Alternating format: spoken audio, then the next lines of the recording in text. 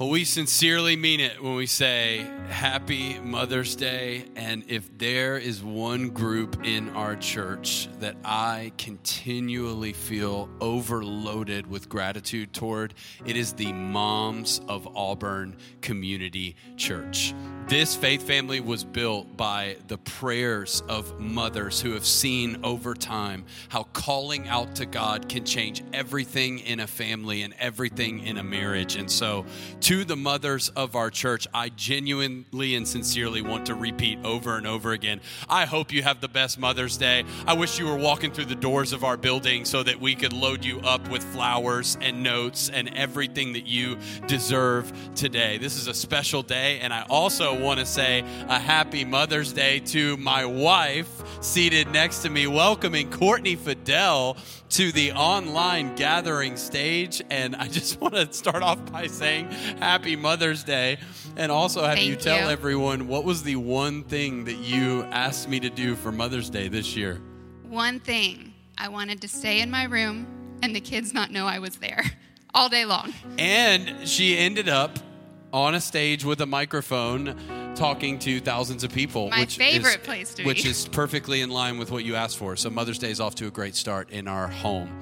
I'm going to tell you in a couple of minutes why Courtney and our worship pastor, Matt Cole, are on stage. We're going to try to do something a little bit different in these moments, but it's still fitting right into our series in Colossians that we are slowly but surely coming to the end of. Next Sunday, going to be the final installment in Colossians. But as always, and I'm going to ask the people on stage to join me in this, if you have your Bible, hold it up, church, hold it up. You've actually been able to do that the last couple of weeks when we've done church together. I know. Because you don't have to carry toddlers into a crowded building.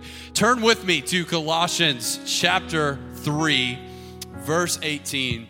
I want to read a couple of verses over our faith family this morning, and I believe God's going to speak to us in a really unique way today, specifically on the topic of families. I skipped over this section of verses in the sermon last week because I felt like it was fitting on Mother's Day for us to look into the roles of Christian households. But keep in mind, this is a letter that the Apostle Paul wrote to a church that he had never visited before, that he did not start, and he's coming to the end, and at this point, he's just spitting off several practical applications of what it means to be a follower of Jesus. He's going, you need to do this, these people need to do this, these people need to do that, all rooted in the heartbeat of being a child of God, but wanting to be helpful in telling the church how they need to function in their homes. Colossians chapter 3, verse 18, if you're there, say I'm there. You guys have permission to give feedback as much as you would like, because this is as like together as I felt in all of these weeks of preaching up here all by myself. I like this. We might do it again next week. You don't look thrilled about that, wife. Okay, here we go. I'm going to preach. Verse 18. Wives, submit yourselves to your husbands as is fitting in the Lord. Husbands, love your wives and do not be harsh with them. Children, obey your parents in everything, for this pleases the Lord. Fathers, do not embitter your children or they will become discouraged. Slaves, obey your earthly masters in everything, and do it not only when their eye is on you to curry their favor, but with sincerity of heart and reverence for the Lord. Whatever you do, work at it with all your heart as working for the Lord, not for human masters, since you know that you will receive an inheritance from the Lord as a reward. It is the Lord Christ you are serving. Anyone who does wrong will be repaid for their wrongs, and there is no favoritism. Masters, provide your slaves with what is right and fair, because you know that you also have a master in heaven. Now, these are some pretty controversial verses. They're often raised up as a reason why the Bible doesn't teach against slavery. And I just want to read those verses and immediately tell you that the Apostle Paul is not teaching that slavery or any kind of injustice to a particular group of people is okay. In fact, that's the opposite of what he's trying to teach. Remember, Paul is writing this letter 2,000 years ago to a church community and trying to be helpful to every life stage and season of life and tell them how they need to function relationally. So this is not the moment for Paul to make a speech against slavery and against all the injustice that they're going to encounter, whether or not Paul writes it in a letter or not. This is Paul's moment to go, this is how Christians should go about going about relationships, even in contexts that seem impossible. Paul's heartbeat in all of these verses is the relational harmony that comes from being a believer in Jesus. Christians should always be on the front lines of justice and equality. And that's a fitting word for me to bring on Mother's Day today because of the situation our country finds itself in. I'm sure you read the news and social media this past week. More details and insight into the murder of Ahmaud Arbery out of Georgia, and we all saw that story and felt our hearts ripped out as some of us watched the literal killing of a man rooted in racism and hate. And whether or not you watch the video, I'm not recommending you do or don't, but I am recommending that you make yourself knowledgeable about the fact that hate and racism still exists in our world today. And the church needs to stand up loud and clear today and make it known to a lost, dark, and broken world that that is not okay. That has no place in the family of God. That has no place in our country. And we want all minorities, but specifically our African American brothers and sisters, to know we love you, we're with you, we're so sorry, and we're praying. And we're not just praying.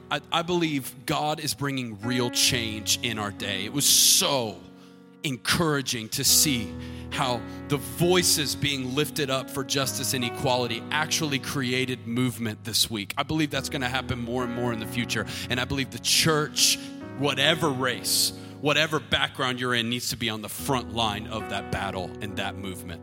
We're with you today. I did a whole sermon called Politics and Racism. You may have heard of this sermon series I did called 2020. I talked over and over again about all these controversial issues, and it was the greatest month of my life.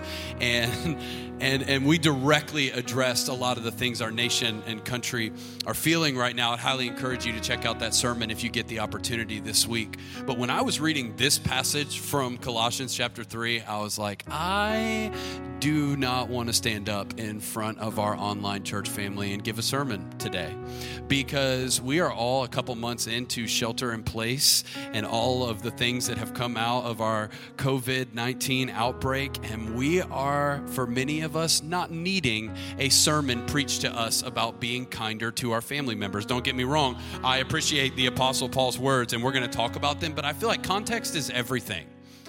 And reading the moment, I was like, I just want to have a conversation on stage with my wife next to me and our worship pastor who's like family to us, and talk about family. So the title of this sermon, if you want to call it a sermon, is called Family Conversation. Family Conversation. Could you look at someone next to you right now, particularly if they're in your family, and tell them, this might get awkward. This might get awkward. Thank you for that unforgettable moment. Family conversation. I want to preface this by saying, as we talk about marriage and we talk about parenting and stuff that's going on in our family, my wife Courtney and I are not the experts on how to have the greatest marriage or... Speak for yourself. Yes, okay, well, we got one expert over here on how to have the greatest marriage or the greatest parenting advice. We have two girls. Aniston is 3 and Elliot is 1, and we've been married for almost a decade now. So a little bit of almost next year. Yeah, almost 9 years. I'm keeping track. Trust me. It's this is going to be something that I was like, this is a great idea, and now I'm like, foot in mouth. And so we're not up here to go, oh, let us tell you how to have the best marriage or all the things you need to do for parenting advice. I just wanted to be real with you. I think the context of what's happened over the course of the last couple of months is not to have all these recommendations for how we should be doing our lives. Can we just get real and vulnerable and go, the struggle is real. All of us are struggling right now. It's been complicated and difficult. So here's what I did. I asked Matt Cole and our creative team to get together and find a bunch of questions that people had related to family, related to church, and all things that are going on right now. and let's just have a conversation. I'm not about to stand up and preach a 45-minute message going, hey, wives, this is what you need to do. Dads, here's what you need to do. And no, listen, struggle's real. Let's just talk about it and have some fun with it. I love it. I love this conversation. I love just y'all being willing to do this. And I love when Courtney Fidel has a microphone at our church. Thank you, Matt. I do too. And most people weren't here. You were a couple months ago when we did our Love That Lasts series, and we talked all things relationships. And it was interesting because we got a lot of really funny questions. But we're not looking to do a relationships Q&A, even though a lot of those questions came in. Like right when the passage started and I read wives, I was like, oh, we got questions of how do I get a wife? Or I want to be a wife. And it's got okay.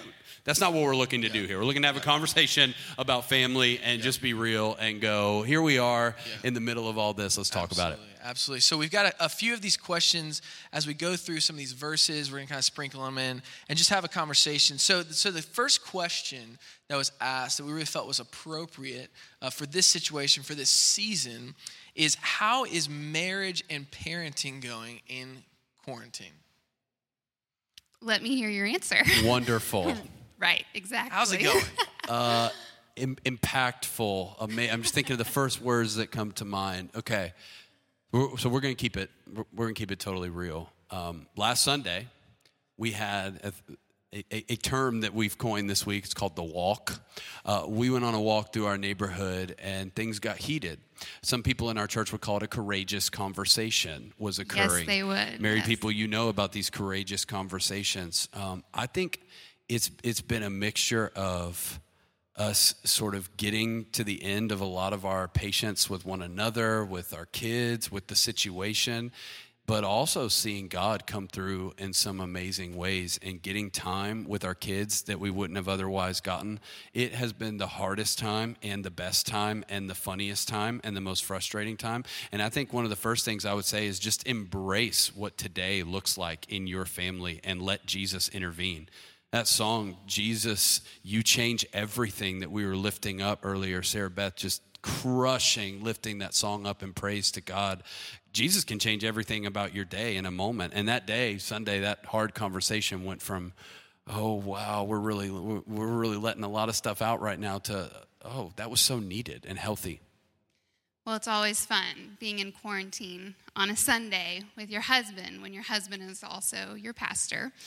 And so it's experiencing church together while also struggling through the disagreements that are going to come up in marriage, and especially when you've been our only companion for the last 2 months, which I'm grateful for. But of course, those hard times are going to come, and we did have that. But like you said, this has been such a season of growth for us as parents and as a married couple, to just get to know each other better. I have got to know my kids on a whole new level. I never, like I said, when we were coming up here, I was like, we've only been parents for 3 years. What do we have to say? But after being in quarantine with 2 toddlers, I feel like I've graduated to a new level. Yes, you have. You need a trophy. You need a trophy. Thank you, all the moms out there. You all need trophies. But no, it's been hard. There's been some tough conversations, but it's also been really special. I love that. And watching you guys parent in the way that you do with Miles as more than full-time your job is leading the church, and then as more than full-time your job is. I mean, I've seen the schedules you've got for the girls, and it is amazing the way that you guys juggle that. So encouraging for so many of us, including my wife and I, who one day soon stop asking questions, will have kids. So let's talk about those questions. That leads to the next question for you guys. For us. For you guys. So more kids in the future. Somebody really asked that? Yeah. Give us a little insight into that. Hard pause right now. Hard pause. We said we want a big family, and then COVID-19 happened, and we were trapped at home, and now I'm like, I don't know, maybe 2 is good. No, we want, God willing, we'd love to have more kids, but right now, we're just enjoying the 2 we've got. We're grateful and content in the season that we find ourselves and rejoicing in it. It's good. And I do want to say this. Every Mother's Day, that I get the opportunity to be the lead pastor of a church, I'm always mindful of the fact that we need to honor moms because they are literally the most unselfish and amazing human beings on the planet. And at the same time, we need to be sensitive to those who want to be moms and are not already. And they need to know that they're heard and they're seen. And it's possible to rejoice with those who rejoice while you also mourn with those who mourn. I think too many times, especially in motherhood, there's like a choice between, well, don't be too happy about your kids because somebody else might be in a different season. And Courtney and I are all about simultaneously being two different things because that's who Jesus is, full of grace, full of truth.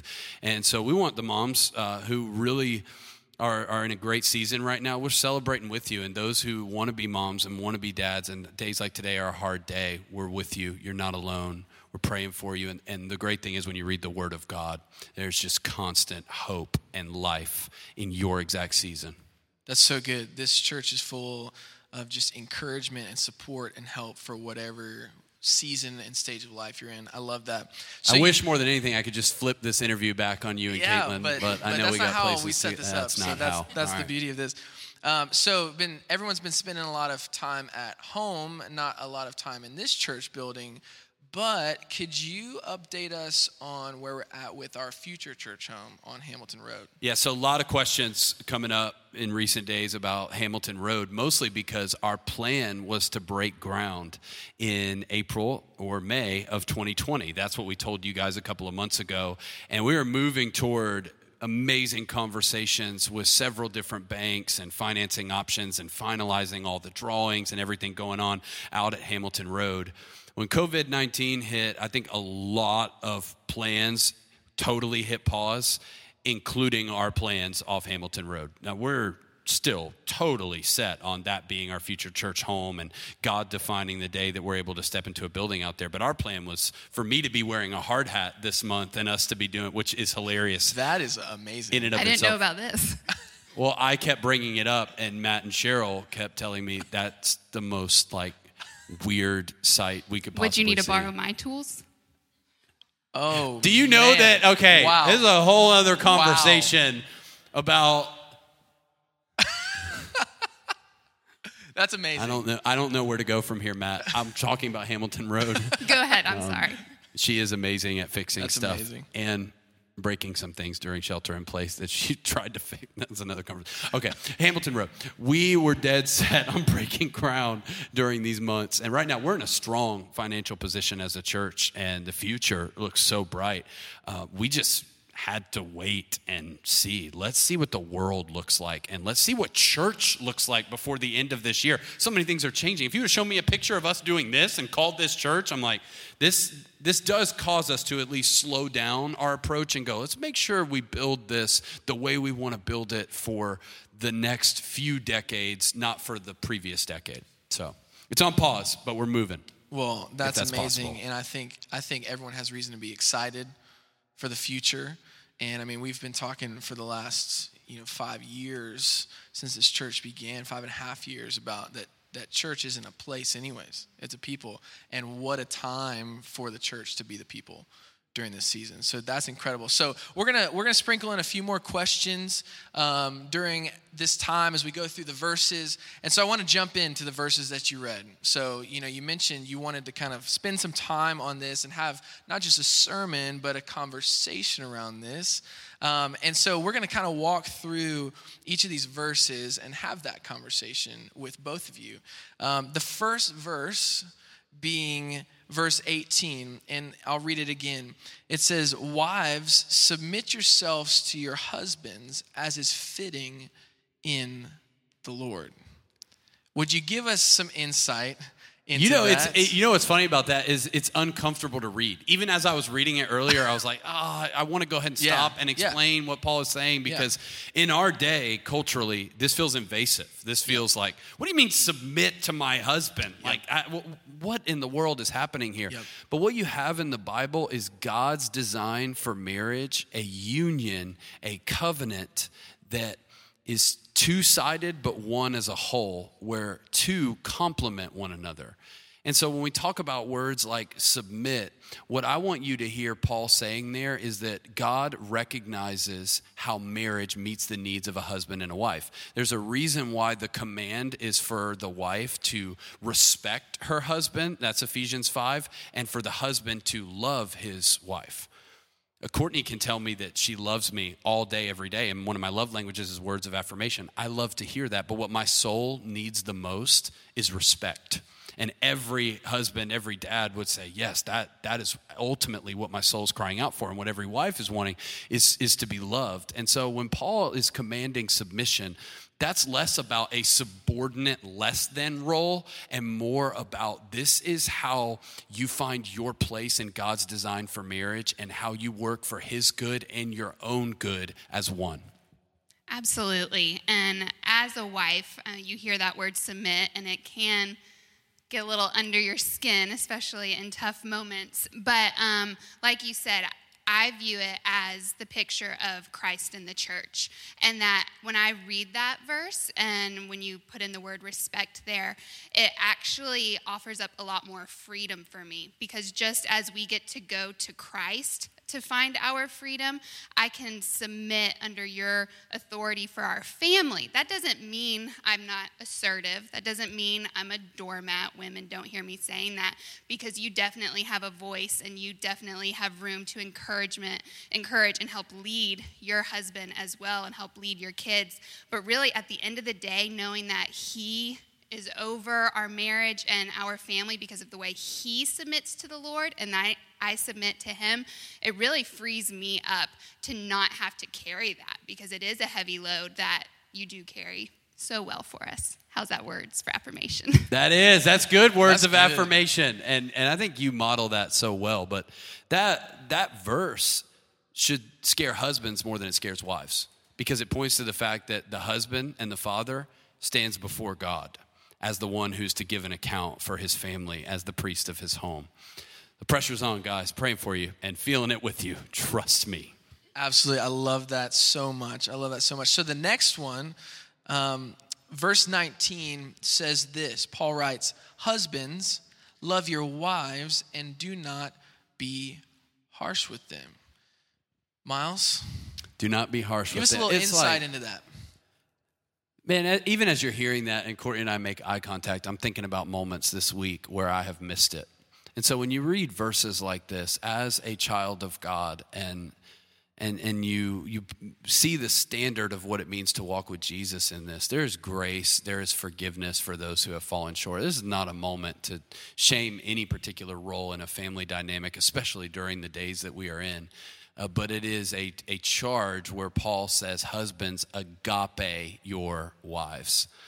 I read a commentary this week that said that the difference between Paul's commands to the wife and to the husband is the difference between a dad assigning two kids different responsibilities. And one of them is hard but possible, and one of them is totally physically impossible. And the person's just sitting there like, I can't do that. And that's how I feel reading that verse. Is it's like the word agape is a love that has to come from God. It is the love that always endures. It's the love that always forgives. It's the love that always perseveres. It's not something a human being can conjure up on their own. And so when I read that, Matt, I think, okay, the only way it is possible for me to love my wife and love my family well is if I'm connected to Jesus. And if I'm not, I have nothing meaningful and good to offer. Because the good news about this verse, if you're like, what does agape mean? It's the way God has loved you in Christ. It's that nonstop pursuit of you, that nonstop forgiveness of you, that grace that overflows, that approval that's yours even when you didn't earn it. And what God is saying is, take what I've given to you individually and pour it out for your family to feel that encouragement and that confidence and that belief coming through you. So for me, I hear that and I go, I'm not going to be able to do that. I have to fall on my knees before God again and receive his present grace in this moment. Yeah, and you do such a great job at that, and I think that's such a beautiful call that Paul is putting on men. But I also believe that as women and as the wife, that we have a call to give grace, because like you just said, it is impossible. It is such a hard love to master unless you're calling into the Holy Spirit. And that's where we can want that love all day long, but we also have to give grace when you guys fall short, because spoiler alert, they're going to. All the wives in the world said amen. But Amen. We said amen.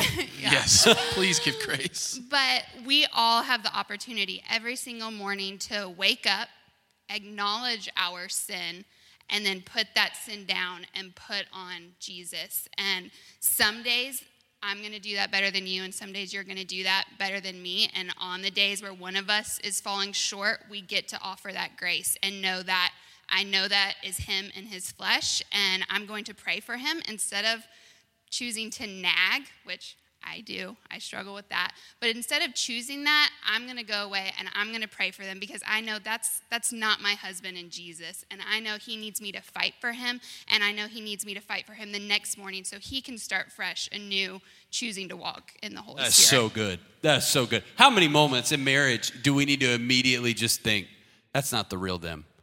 And any sustainable Christian marriage, I'm thinking about some of the marriages in our church, and you're aware of them, the multiple decades of faithfulness to God and to one another. Like, they've gotten really good at forgiveness. They've gotten really good at automatically going, it's not the real you, and I can forgive that and I can let that go because I know who you are in Christ. That's strong. Absolutely, and that's one of the best. Last year, Caitlin and I got to go to a marriage retreat, and the most effective piece of advice that I was given was from a couple who had been together 50 years. Okay, 50 years, right? It's incredible. Just an unbelievable marriage was walking in a constant spirit of forgiveness. Like you said, like knowing, okay, they're not operating in their identity in Christ right now. I forgive you. We'll have a conversation about it, but I'm not going to hold this against you. And you're right. So many marriages in our church that exemplify that in unbelievable ways. So that's wives and husbands. So this next verse, Paul addresses kids. And Caitlin and I are not there yet. We're getting there, but not quite. And so we're taking notes on the future here. But I want to read what Paul says about children. He says this in verse 20. He says, "Children, obey your parents in everything. Yeah. For this pleases the Lord." It's just that easy, Paul. Clearly you get it, Paul. You just read that to Aniston and Elliot every morning, and they read just do it, and right? They obey. They all day comply long. They perfectly. just obey. Okay. So give us a little insight. So you got a 3-year-old and a 1-year-old. Like, how does this play out in your daily lives at the Fidel household? I would say obedience and honor flow naturally to where respect has been earned. So the early years of parenting for me is really about earning the trust and respect of my kids. They're 3 and 1. They have sin living in them. Their go-to is selfishness. Their go-to is disobedience. In fact, we could show some funny videos if we had fully planned this out beforehand. But there are moments where Aniston's delight is in doing the opposite of what we say. And it's awful, but hilarious. It's like, she's like, I'm going to take that. Okay, how do I spin that to annoy them? Here we go. And so as a part of that is just their age and their season. But for me, I think it's about earning that respect and that relationship to where my voice is not just a voice of authority that's rooted in discipline. Need to do that. And I think we do that on a consistent basis. But it's also a voice that over time they're growing to go, oh, he doesn't want me to get hurt. He doesn't want my life to get worse. He wants the best for me. So to continue, just drop my phone. So it's okay. We're staying real. Yeah. So just drop my phone. So I did want to ask this question of you though, Miles. So you talked about earning that respect, right? You know, we have these relationships with our dads at some point in our lives, and it's like, okay, we have these moments where we don't want to give it to them, and there's almost this rub where it's like, no, they're trying to demand it almost as a position. But how do you as a father not go to the place where you're trying to demand it and act like you deserve it, but you're operating out of the love of the Father to earn it from your daughters? I think that's a question that a lot of people, they may have kids that they don't have their respect, or they didn't walk in a way as a father that honestly deserve respect. But how are you with young kids growing that platform of, No, I want to hear what my dad has to say. Because we talk about the Father's love all the time at ACC. That is vastly important to our identity. So how are you doing that right now with Aniston, with Elliot, to know, like, no, I can trust my Father even when he's disciplining me. Like, I want to hear my Father's voice. Once again, so early in this, do not have the track record to speak with authority, but for me, and Courtney has watched this happen, I apologize a lot. And Aniston's starting to understand, like, Daddy doesn't do it right every time. He doesn't talk to me the right way every time. He comes back continually and says, I am so sorry. That moment was not, and she's 3, and I know these moments are going to mean more the older that she gets. But I think a father who lives with an awareness of their own fallibility and their own relationship with their Heavenly Father, going, I'm not the one that you need to ultimately look to as the perfection of what this role is supposed to be. I am in need of grace too. And when you've got a continual household that's going, I need grace, you need grace, they need grace, you've created a household that's open to Jesus. So I would say constantly having hard conversations that are rooted in humility. Absolutely. I was about to say the exact same thing before you asked Miles that. Just that it's constantly modeling to them what that looks like. You read earlier in Colossians, just a few verses up, about bearing with one another and forgiving one another. And Miles and I constantly, it's hard, but we have to model that in our marriage of forgiving each other in front of our girls, and also all day long of apologizing to our girls when we lose our patience, when we don't do something right, and showing them, I'm not perfect. I need your forgiveness here. And it is really great to see Aniston, who's a little bit older, almost 3.5, who she has started to grasp that. And she will say, it's okay, I forgive you. They are the quickest to forgive, which I just think is the most beautiful picture of just thinking of the way our Father so quickly forgives us. They will immediately forgive. They won't hold it against you, and they're ready to move on to the next thing. And so we just have that opportunity to model that to them. And what's been special is seeing now in return her apologizing quickly when we have to. Sometimes. She does with me. Sometimes. But really, watching her want to apologize, even if it is after the fact, and wanting to try better and falling in line with that discipline that we've set before her. I think God has wired families to need conversations rooted in humility all the time. And when that becomes a norm, it's like God has an opportunity to get glory. So if you're at home right now and things are getting really difficult with your family, I believe today is an opportunity for hard conversations, but also grace-filled conversations. I've just had my mind kind of changed about this recently because I've felt us sometimes about to have a hard conversation. I'm like, oh, the girls are around. We can't have this conversation right now. I do think some conversations need to have their rightful place, but we do not need to have this front for our kids, like our marriage is together until they're out of the room and then we're ready to fight and fight well. I think they need to grow up in a home where hard conversations that are rooted in humility and quick apologies are the norm so they can be healthy and normal. I'm saying if your family feels crazy and it's like, well, I've heard of a family who said, oh, man, they've never fought around their kids. That's great for them, but that's not the norm. And that's not entirely realistic, just to be honest with you. So let's make it normal to be imperfect, and let's make it normal to apologize quickly and forgive quickly and have grace be the marker of our homes. Trust me, there's nothing that will humble you more than spending 2 months just apologizing nonstop to a 3-year-old and a 1-year-old. Nonstop of just, man, mommy fell short again.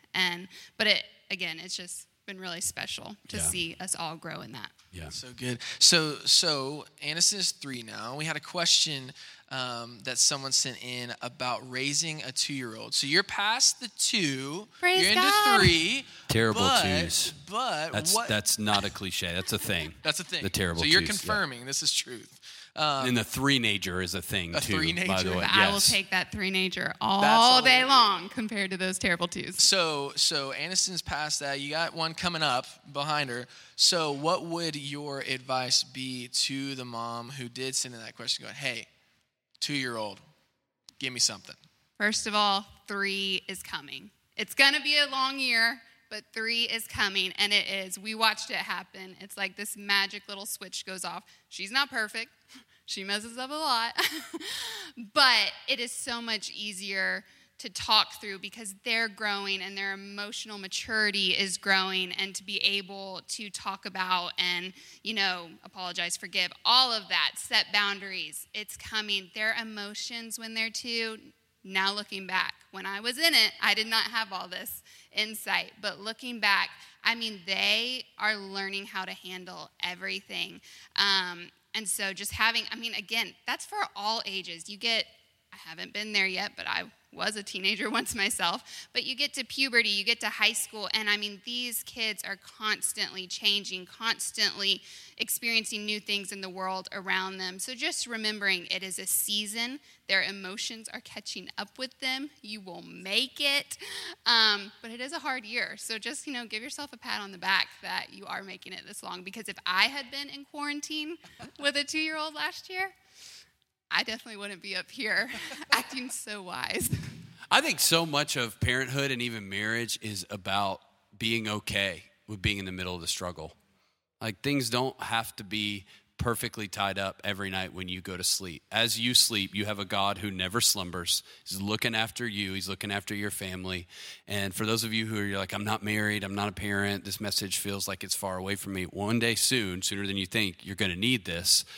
But also just knowing that your story is in the hands of God. And so wherever you find yourself today, if it's in the middle of massive difficulty and frustration and relational tension, that's where God wants to meet you. He's not waiting for you on the other side. He's walking you through the valley. Absolutely. And if you are a student or a young adult and you're not married or you haven't gone into parenthood yet, maybe use this as a time to prepare yourself getting there and, throw your mom and dad some love today. Because today's the day. I have Mom, never specifically loved and respected my parents more until I became one and saw all that they had to do and put up with. That's amazing. That is some great insight. So we want to wrap up going through these 4 verses with verse 21. Paul says this: fathers, do not embitter your children, or they will become discouraged. I think there's some language there that we need to explain. Yeah, so that word in ancient Greek is not the word for fathers, like dad. Yeah. It's actually the word for parents. Yeah. So if you still have your Bible open in front of you, look at that footnote that's right there by fathers, and it says at the bottom, parents. Just a masculine way of saying the word mothers and fathers. So that is not specific to dads. It's moms and dads. So can you give us some insight into this relationship? You kind of already touched on it a little bit with the respect and the love, but how can we as future parents and the parents out there and you live lives and lead your families in a way that you grow children who not only love you and cherish you as parents, but love and cherish God? Yeah. And you heard it in the verse. It said, or they will become discouraged. And that word embitter is just to downplay that they would be around you and feel less confident about who they are. And already so many moments I know of where I'm guilty of causing that very thing. But the worst thing we could do is let our kids and our relationships with them over time become more discouraged about who they've been called to be. This is supposed to be a safe place. And the other week, something I apologized to Aniston for, this was actually last week, we were outside. She was standing on a couch. She likes to do that, even though it's dangerous. And she's like reaching for these lights that I'm annoyed. I'm holding Elliot. I'm trying to figure things out. I'm probably on my phone texting somebody and needed to be more present. And she's just touching a light. And I literally said out loud, I said, Aniston, don't pull that light. And so mature. This is what I mean by teenager. She goes, Dad, I'm not. I was just trying to touch it. And I was like, yes, you were. And why am I such a jerk sometimes? And literally for no reason coming down and going, you just go into your place. And of course, I apologize quickly for that moment, but I thought of how often we so unnecessarily make our kids bitter instead of being the safe place for them to know You are more than the product of your actions or your words today. You are loved, you are valued, you are beautiful, you are gifted, and that identity, holy and dearly loved. How much did that sermon speak to the life of our church? You want to know why that's so powerful? Because you were made to live from the approval of a parent and know that you have it. And so how can we consistently with words communicate value and validation, but also give them a life worth living for Jesus? And Court's going to go into this in just a second, but I think one of the most powerful things we can do to get them to love Jesus, yes, go to a church, stay committed, pray often, all those things.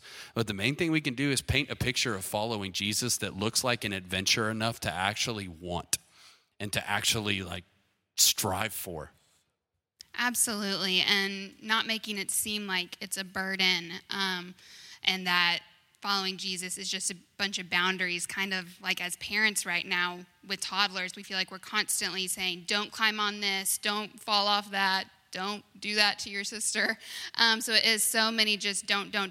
But we want to model for them and show them that walking with Jesus and having a relationship with Jesus is about so much freedom and so much go and do this, and giving them the room to be who God is creating them to be, who isn't always the easiest for you to parent. It may not be the easiest person for you to click with on day-to-day life. Aniston and I are very, very different. She's my little extrovert, life of the party girl. And sometimes for me, on the more reserved side, that can be difficult, and I can feel like I'm trying to reel her in and stifle her, but I never want to do that. I want to give her space in a safe way to be who God is creating her to be, because she has a special gifting on her life in the personality that God created in her. And so I want to make sure she has room to be that. And same with Elliot, just constantly, like you were saying, encouragement of just telling them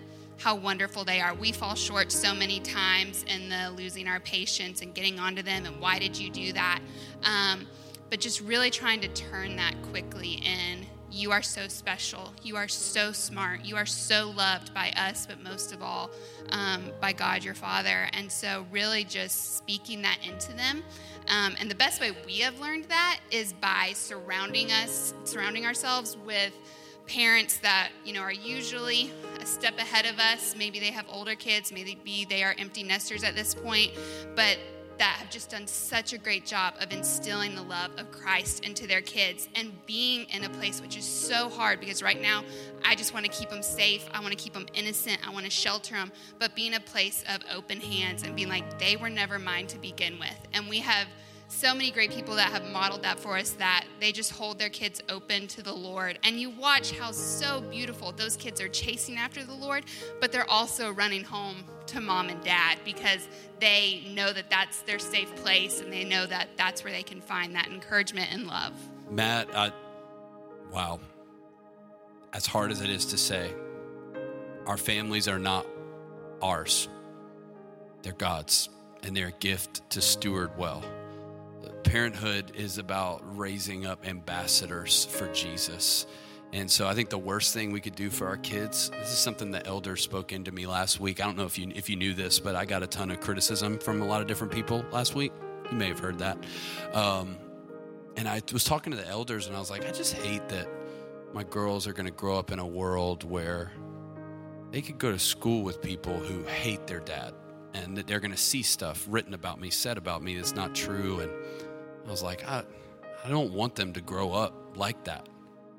And David Fickner, one of our elders, said, if I've learned anything raising girls, it's that sometimes the very thing you want to protect them from is actually something from God that he wants to use to build them up from the inside out, to make them who he's called them to be. And he said, the worst thing you could do for your girls is spend your whole life trying to protect them. You need to protect them in general and provide for them, but the worst thing you could do is think it is your job to keep them from all of the dangers and things that actually are going to build them up into being confident daughters. And I feel the same way about sons too. We need to be raising up warriors in the kingdom of God, and we can't do that if we tell our kids their entire life, let's stay in this box and let's just keep all of these things away from happening to you. Yes, be wise. Yes, have boundaries. But at the same time, we're in an eternal battle with real people. And we've got to raise up the next generation to know God is good, but he's not safe. He is not safe at all. And if they get that version of following Jesus in their mind, they're going to choose him for themselves, which is the ultimate goal anyway. God, that is so good because we weren't created to live these safe little lives where we get a paycheck and we make sure the food's on the table and we don't worry about anything. No, we were made for an adventure. And that is what life is about, is an adventure with Christ. And I think we're seeing so many families in our church model that. And so many families who may have not, but they want to. And so we're seeing a journey unfold at so many different stages for so many in our church. And it is so good. And so before we wrap up, before Miles closes for us, Courtney, just want to ask you, do you have anything that you kind of want to leave us with, challenge us with, share before we wrap up? I mean, it sounds so simple, but really just pray. Pray for your families. Be on your knees. The past 2 months of just being home so much and having a little bit more freedom in our schedule, I have just found myself constantly turning to the Lord, praying for my girls, praying for their future, praying for our marriage. I think we're getting ready to sing a song that we have done a few times called The Blessing, and that has been the anthem in our house. At this point, the girls know a lot of the words because that is what we want. We want to be praying like it says for our children, and I want that same to be true for their children, and I want the next generation of our kids and their kids to be ones that are known for loving Jesus. And that starts with our prayers here. But it also starts with praying for your past families. If you come from a broken family, that doesn't mean your future is broken. That's what I love in that song, that it's for the next generation. We get to start a new generation right now of following Jesus. So whether your parents came from a broken family, whether you yourself have experienced brokenness, maybe divorce, or maybe some rough times with your kids, that is not the end of your story. You get to start fresh today on your knees praying for your kids, your parents, your siblings, families all around, whether you are a physical mom or whether you're a spiritual mom for so many around you. You get the power to pray, and that means so much more than anything I could do in front of my kids. It's really what I'm doing behind closed doors of fighting on their behalf to the Father who is really going to give us every single thing we need to move into our next steps. That's it. If I had any closing thought, it would be, I know that whatever season of life people find themselves in as they're hearing this, I know it's not a sermon, and I know it's not a typical moment that we set up on a Sunday, but I think thinking about your family in this moment, every person listening has the best intentions. They want a great marriage. They want a healthy home. They want to make things right with their parents. They want to have everything that God has for their family, but there's a line between intention and action, and it's called a decision. It's where intentional living comes in. And the difference between wanting something for your family and walking in it is making the unsafe decision to step out of your comfort zone and have a conversation, to do the work and actually put things into practice. So here's what we want to do. We actually want to set up a moment right here and right now before we sing The Blessing. And this is going to be a moment for families to have an opportunity to go before God together. The band is going to come up here on this stage and prepare for this moment. And I hope that The Blessing has been a song that's been speaking to your heart, because I know it's been speaking to mine. But what we wanted to do is, before they sing one note of this, we wanted to challenge you wherever you are right now. If you're by yourself, if you're with friends, if you're with family, we're going to hit pause on this very gathering and create a moment for you to pray over your family. And if there's anything in my life that means more to me, it's the highest level of importance, It is that my one shot on planet Earth wouldn't be marked by a family that missed out on the life Jesus died for us to live. So yes, it can be awkward. And yes, there's conversations to be had and apologies to be given, no doubt. But you have this moment right here and right now to stand in the gap for your family. So dads, if you're with your family right now, and maybe the only time you've prayed together all week was before a meal, great. You got this moment in church to pray with your kids and with your wife. Take this opportunity. Don't spend the rest of your life living in the opportunities that could have been. Step into this moment right now to speak a blessing over your family. Some of you are watching this all alone right now, and it's killing you because you're going, I wish my family actually wanted to watch church with me. Great thing is you can go before the God of the universe on their behalf and call on God to do what only he can do. This is your moment. And so we're going to open it up and leave this moment for you. I promise we're going to sing in just 1 second, but I want to ask that you not just pass the time. Would you pray for your family? And would you invite God to do what he does, restore and redeem?